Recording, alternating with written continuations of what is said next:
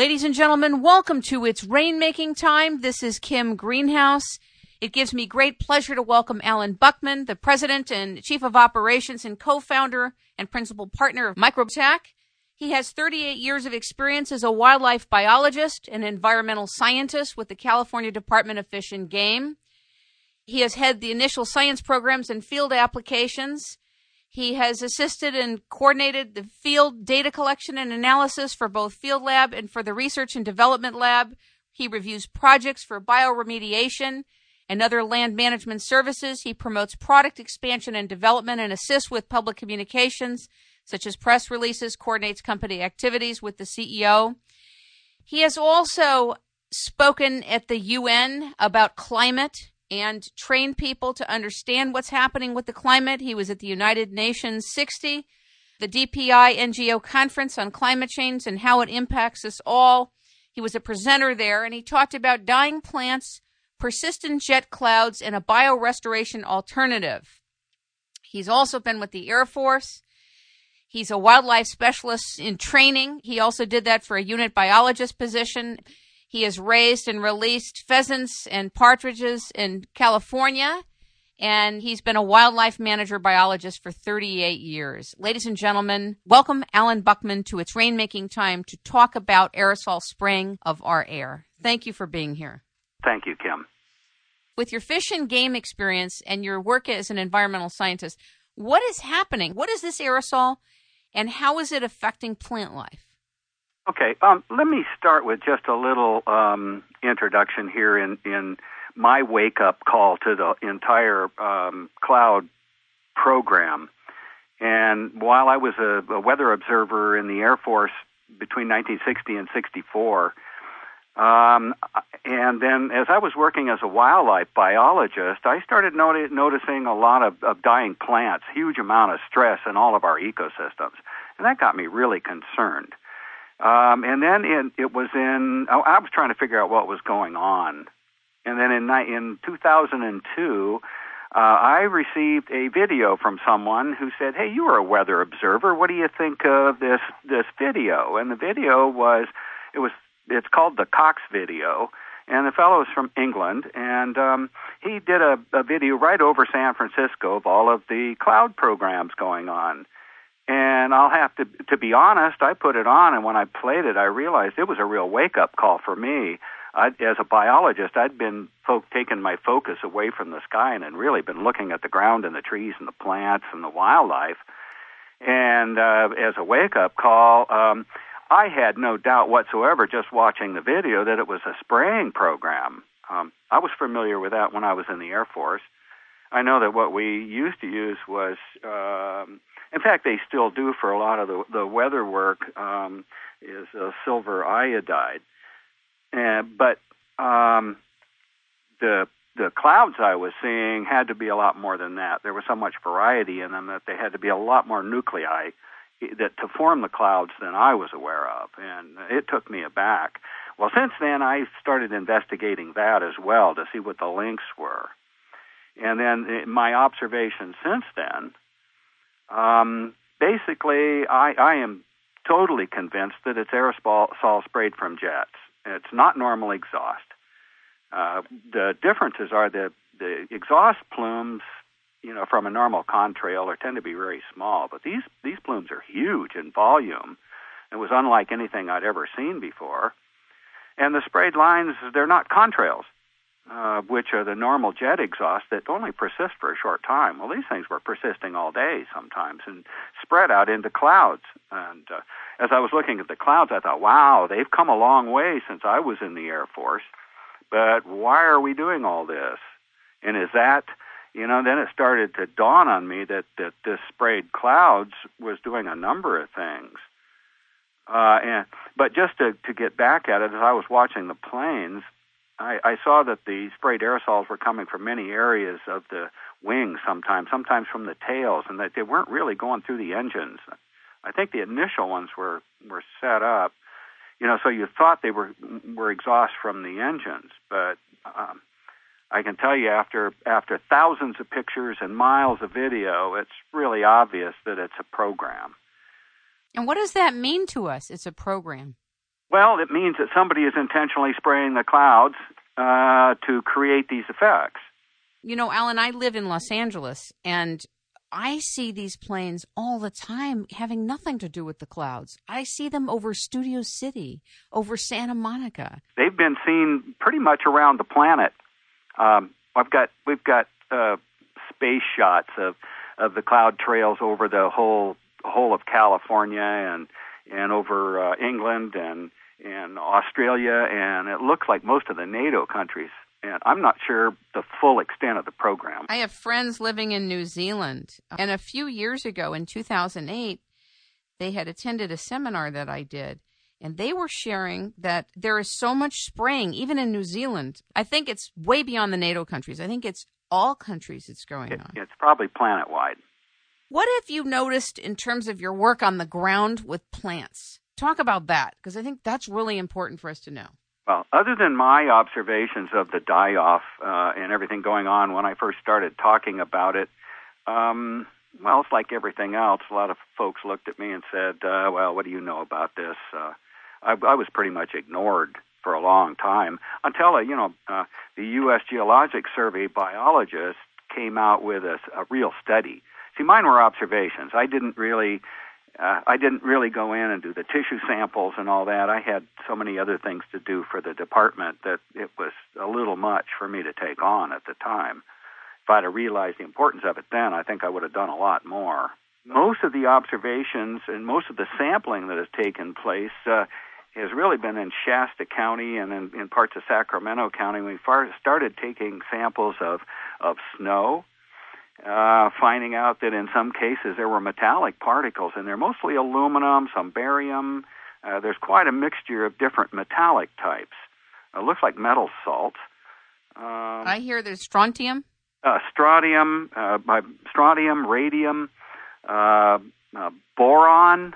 In fact, there was one professor who I heard a little presentation by. I'm sorry, I don't remember his name right now, but he was getting carried away a little bit by the types of materials and the types of clouds they formed. He says, "Oh, you see the puffy ones coming out the bottom." He said, "Those are boron. Then the long stringers are strontium." And I was going, "Oh, this is too much. They have all kinds of things they're doing." But then that kind of got hushed up. I didn't hear anything about that later. It's amazing. Things will come on, and then they kind of get hushed up. You don't really hear about them. I watched last night a new film called What in the World Are They Spraying? I was going to mention that. By G. Edward Griffin, Michael Murphy, and Paul Wittenberger. I'm interviewing two of them next week. And I have to tell you, it was the most devastating, disturbing thing I have seen in a long time.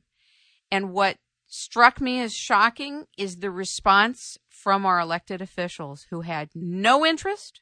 Very few had any interest. People are so in their heads about this, and all you got to do is go outside because they spray every day. See it. Anybody can see it. Yeah, it doesn't take rocket science. We're not talking about weather balloons. We're not talking about UFOs. We're talking about planes that are spraying our air with deadly toxic materials. Really interesting when they're having the scientists get together to talk about all this stuff. What are we going to do? And the very things that they were all proposing were the things that were already going on. And I had to think to myself, hey, don't you guys ever go outside and look up?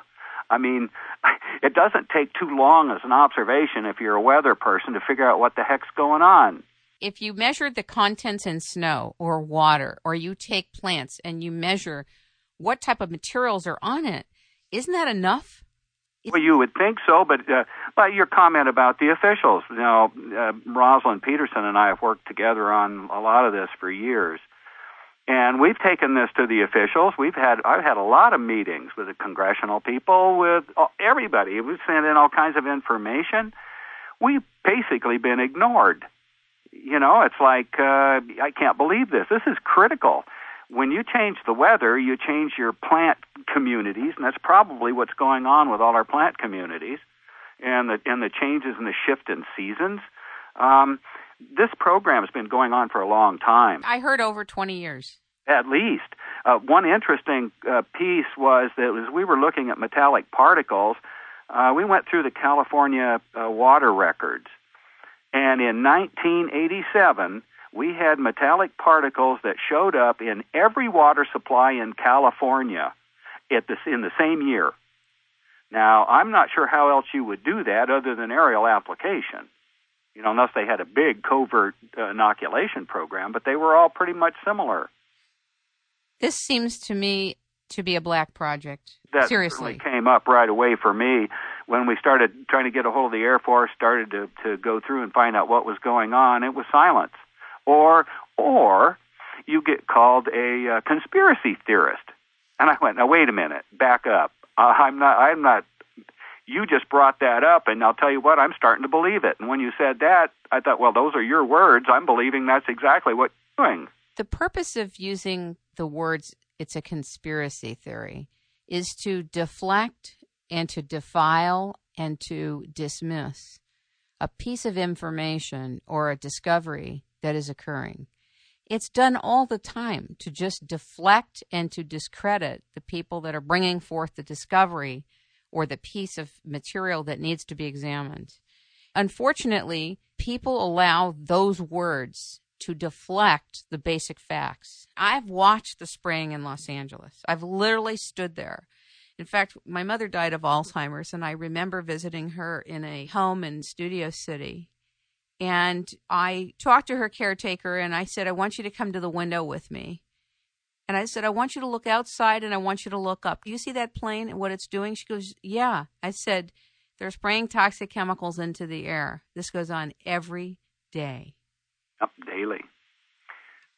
One of the other measurements that was taken, a lot of stuff was done in Shasta County, and there's a Forest Service biologist up there he's a long-term researcher, or has been, and he was taking pH samples of the forest.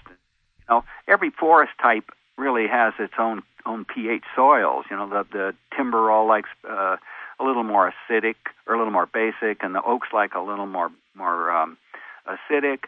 Well, up in the oak areas, they've had a pH increase from 5.5 to 6.8. Now, that doesn't sound like much, but it's huge.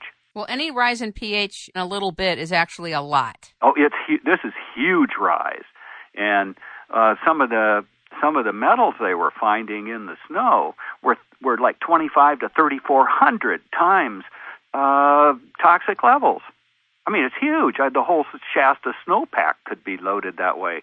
I don't know how much that's been looked at, but we haven't been able to get any of the government scientists to go look at it and go measure it. It's really disturbing. I don't know if they're afraid of losing their jobs. I'm not sure I'm sure there's a lot of things involved in it. But when you have real data coming out of the field and real observers, now I'm not the only weather observer that has commented on this. I've been online, and I've seen a half a dozen other. Some of them were husband and wife teams that were doing weather observation, for both the Weather Bureau and for the Air Force. And they've made the same comments that I've made. One of the comments was, hey, we're getting sundogs during most of the year when they only used to occur in the summer. And a sundog is a ring around the sun with particular cloud types. Well, those particular cloud types did only occur in those times. Now they're all the time. Then there's another interesting thing I noticed, and it was as they're flying their lines, a lot of times they'll do parallel line after parallel line, and this is before they do the crosses and the fill-ins. But all these parallel lines, there are 9 high cloud types. In fact, there are 27 cloud types have been recognized, total 9 at each level of 3 low, medium, and high clouds, and they're broken by strata. Well, I've seen almost all 9 of the high clouds in one formation during the day in the different lines. Well, that's indicated 2 things to me. One, that's impossible under a natural condition. And second is it indicates how many different nuclei they're using to form the clouds. It's very diverse. Well, I also think it's nanoparticles. They stay in the sky so long and form clouds so well, and then that all drifts down as a kind of a silver haze.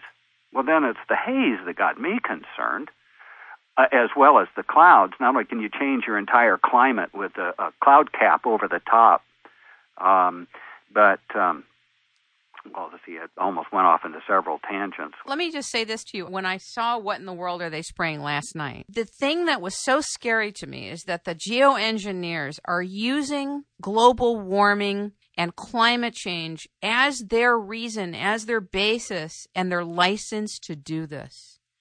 And they want to increase it to 200 parts per million. This Amazing. Is so frightening.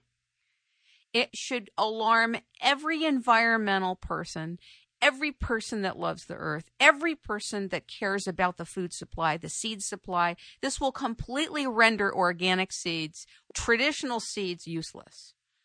They won't be able to grow in this, and we're going to be dependent on genetically modified seeds. Yeah. Well, it's shifting the plant populations, which is shifting the wildlife populations. Everything is getting affected by this, and it almost looks more like a population reduction program than anything. When you understand how vile it is, I would agree with you. I could be wrong, but I think that this is why the bees are dying. It's entirely possible.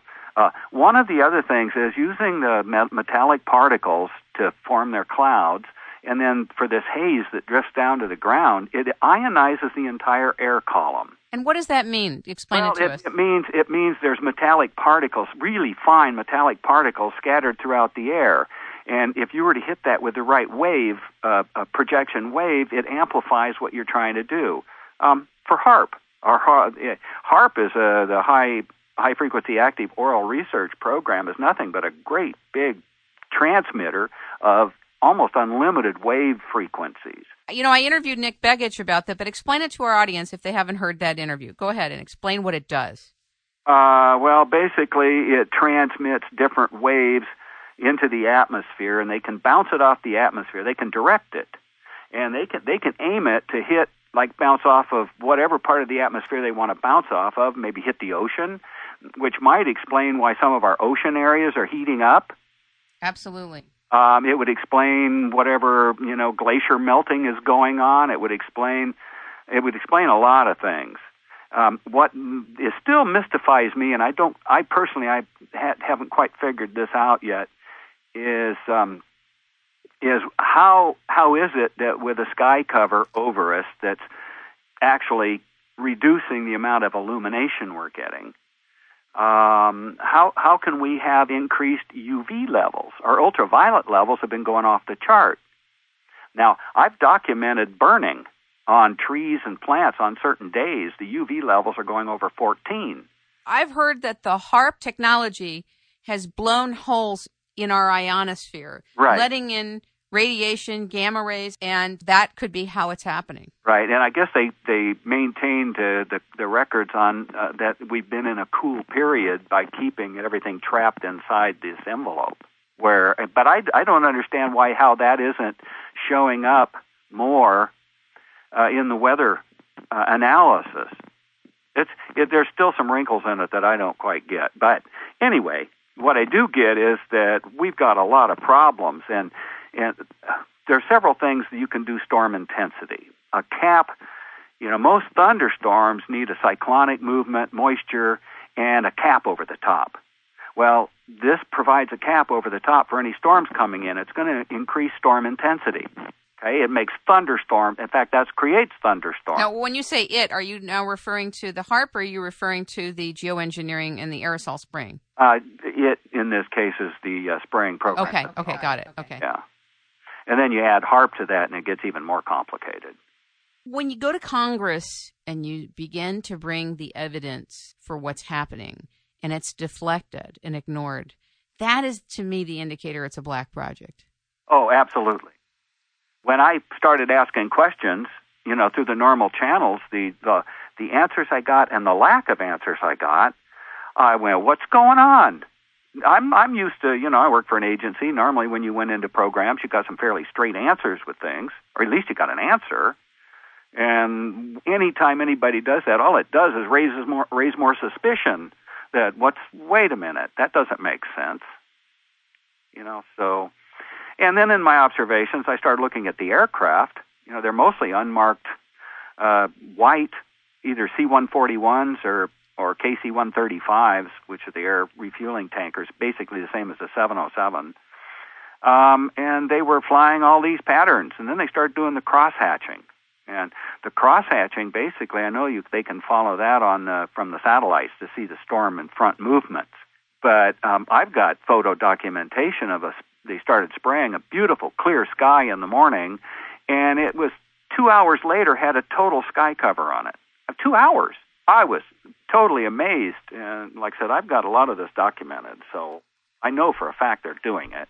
What do you think about the possibility that this project is going to come forward in full force and expanded at a very high level, like 200 parts per million, under the guise of, quote, global warming? How does that make you feel, and what do you think about it? It's deceptive, and I'd like to see the entire HARP project terminated as soon as possible. That has the potential to tap into the etheric energy of the Earth, and it affects all life forms. Frankly, I think it's insane. I do too. Oh. I do too. And when Copenhagen happened last year, I wrote a piece on the things that were omitted from the entire climate discussion that were not even allowed on the table, and HARP was one of the keys. Oh, yeah. They're doing weather programs, and they say that we're going to change the weather by 2025. They're going to own the weather by 2025. Yeah, I think the article says we're going to own the weather. Yeah, how in the hell can you own the weather if you're not doing weather programs? Now, I know the Air Force better than military better than that. I was with them for 4 years. I saw a lot of things that I just soon not talk about. But basically, it's all a big lie. The Tesla patent is owned by Raytheon. Yes, that's another, yeah, right. So I think they do own the weather right now. Well, they certainly own the technology, and they own patents on powder generators to create them. In fact, the Agricultural Defense Coalition website, I'm not sure how many documents Rosalind has posted right now. I haven't checked it lately, but the goal was like 26,000 documents. Seriously. I love her. She's done such a remarkable job. Let's tell them about that website again. It's Agriculture Defense Coalition. .org? .org. Okay, great. Remarkable. In fact, I'm going to put an ad up for her sponsorship ad because everybody should be reading the material she's posting. She's an incredible researcher. I've been thrilled to even be associated with her. She's stellar. And the thing that she said about the Navy going in and able to kill 5 million sea animals and habitats because of the experiments they're doing in the waters so upset me. So much upset me, I can't even tell you. I'm still reeling from finding that out. I don't know how they ever got an EIR into the process without total government intervention. Nobody controls the Navy. The Navy runs everything. Everything, including our satellites that have to do with warfare. Right. And I don't know if you've seen the new book out about NASA by Richard Hoagland. It's called Dark Mission. Oh, yeah. It was out, I think, 5-6 years ago or something. Yeah, it's an older publication, but wow. I mean, it's all the things. You want to know about secret stuff. Yeah. They've had several space programs that have nothing to do with the public. The public's being left out of all of this. In fact, we've been lied to, and we're being dumbed down. You know, if you speak up, you're a conspiracy person. I love Jesse Ventura's site. He makes the whole thing a lot of fun. He's a very good researcher, and he's tackling a lot of the things that are going on. The thing is that a lot of people don't want to know and don't want to look at it because, A, it's very painful, B, they feel helpless, and C, they don't know what to do about it.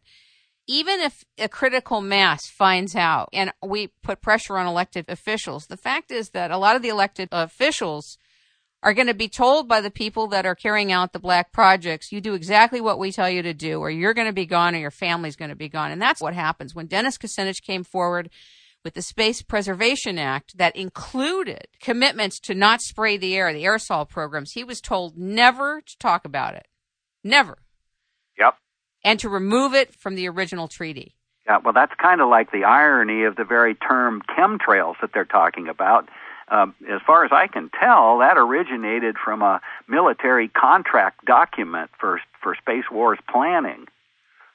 So, you know, the military coined the term, and it's ironic now that anybody that uses that term is you know, like you said before. They're being discredited. I'm wondering if you happen to know, Alan, how to chelate some of these nanoparticles out of our system. We're obviously breathing it in, and I think everybody should have toxic metals tests. They're inexpensive and they're critical. Yeah, absolutely. Now, when it comes to nanoparticles, I'm going to have to profess I am no expert on nanoparticles. I'm not sure how those would be different than, say, other metals in the ecosystem. Now, I know from a biological standpoint, from Microbetech, in most of the water treatment and soil treatments we've done, the microbes are able to immobilize a lot of the metals and put them into compounds that aren't available. So it basically ties them up and keeps them from being problems to agriculture. You mean functionally neutralizes them? A good part of them.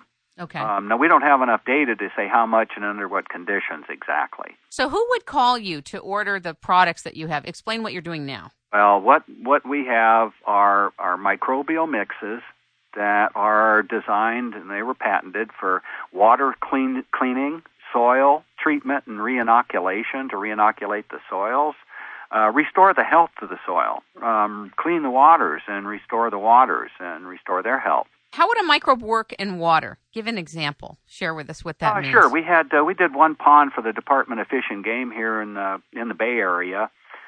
It was called West Bahia Pond, and it had an invasion of toxic blue-green algae. And that particular algae, produced huge amounts of sulfur compounds, and the neurotoxins were at incredibly high levels. And it was dangerous to breathe, and it really smelled like sewage. Around the edge of the pond, the material, the algae flocculated on the shore, meaning it foamed, and then the foam turned hard, and it really looked like stools off across the bench. I thought they had a sewage outbreak when I first saw it, and it smelled like it, and that sewage odor was blowing across the entire Bay Area. It was disgusting. Fish and Game was ordered to do something, but gosh, almost all the solutions except ours involved things that they couldn't do then. Wrong time of year, no money to do it, a lot of other reasons. But anyway, so they contracted us, and we went in, and with the help of, in fact, it was a multiple agency program. It was, for the state, but it was also Sonoma County and Marin County Mosquito Abatement District brought their equipment in. They did a great job of applying it. So they took a lot of the actual work to keep their costs down. We said, that's fine. We'll just provide the product. That works for us. Anyway, they sprayed the whole thing. It's 110 acres. It's a big pond. And immediately the water turned brown. The odor stopped. And then it took about 3 months, without any air. It was already in a eutrophic condition. It was pretty disgusting. It took about 3 months for the waters to really clean. And when we started, there were no fish. There were no birds on the pond, which was unusual, and they were on all the other ponds at the time. But there were dead birds along the shoreline. I feel so bad what's happening to birds and to bees and it was disgusting. But anyway, at 3 months, and the other ponds started turning bad. We ended up having the only pond that had fish in it, and the birds were on it. It was a dramatic reversal of conditions. And then as they opened it all up to flow, they broke some levees, and it was an isolated pond. And anyway, when they broke the other levees and the water flowed from higher benches into the pond, it got treated. And you could watch the microbes treating this stuff. That's a pond, but what about regular water? Is that something we would use at home or no? Not really? No, we have stuff to put down the toilets to clean your, the waste and sewage. Most of the time what you're looking at is ponds that are getting algae. When things warm up, the algae bloom. And what our microbes do in the water is they outcompete the algae for food. They're quicker. And in fact, a typical example is we have one area that we've treated, and when it comes into the springtime and it starts warming up, the algae just starts to bloom, but then the microbes eat the material right out from under the algae, and they start to die from starvation. And then the microbes eat the dead ones. They clean up dead material and convert it into other material. Do you think that what you have could be used in the Gulf? Oh, we put in a proposal to do that, yes. Our water treatment formula was partly developed by an individual, Dr. Colosito in Bakersfield. and he was working treating oil field problems all through Bakersfield and in that area. So he's been doing oil cleanup for a long time. We have a real diverse mixture of microbes in our mix that goes after. We have stuff in there that goes after almost everything. They went after the sulfur compounds. They went after the metals. They went after all the other really bad stuff, and it rebalances the water column. Do you think it could go after Corexit? Oh, Corexit. Oh, absolutely. The toxic chemicals. Yes. Absolutely. These things eat everything. See, that's why I don't understand why BP is allowed to drive the whole operation in the Gulf.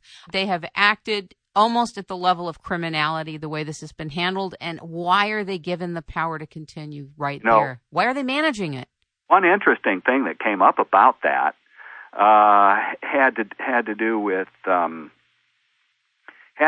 growing algae and the futures in biofuel, and that it almost looked like. Well, in fact, the story was that they wanted to turn the whole Gulf into algae production for biofuel. And if you go and look at who is invested in biofuels, it's all the same players. So are they trying to destroy a huge ecosystem just to grow algae for biofuel? I found it a fascinating idea, and it kind of looked like what they were up to. Otherwise, it makes no sense why they were allowed to do any of that. Why they're allowed to manage it after the problem. Why would you want to break your oil up into particles that went down into the ecosystem and kind of disappear just to get rid of it? Make everybody think everything's honky-donkey? Well, a lot of that stuff goes right into the soil, like, the Exxon Valdez spill in Alaska. There's still oil soaked into the soils. Well, I know from the treatments we've done with our products that the microbes go right down into the soil and go after it. You know that this is the first time this year that I learned the level at which oil companies do deep level drilling for oil under the sea. I never knew that. No, I never knew that. I always associated in my mind drilling for oil on land. Yeah. Not into the sea. I would have assumed there would have been a very different protocol for making sure that it's safe. Well, one would think so. And all the environmental laws we've had, it flies in the face of everything I've ever done under any of the laws, for the department. Project reviews, reporting, all the rest of it was pretty stringent. Well, these guys are free to do anything they want. It's crazy. Did you enjoy working for the California Department of Fish and Game? Actually, I did. I love my job, because I love the resources, and I was really glad to be out there. I tended to be I think one of the county administrators said to me the other day, he says, well, I could believe this. He says, you were always very sensitive about resource issues. So 38 years is a long time. That's more than most people are married. That's a real marriage, isn't it? I was married to him. Yeah, 38 years plus. Yeah. I was married to that, and it was hard to leave it. Would you go back if you could? No, I really like the Microbetech and the microbial cleanup. I wanted to do something. All that time, I got really frustrated not being able to really do anything. What you got on mitigations on projects, I was never really satisfied with the whole environmental process. It ends up being something that incrementally just keeps going, moving on. By the time you think, this is all it's going to be for now, and you try to set areas aside, you find out later they weren't. People ignore all that stuff. It doesn't work. It hasn't been working. Everybody likes to think it is, but it's not. And we end up with situations like we're in right now.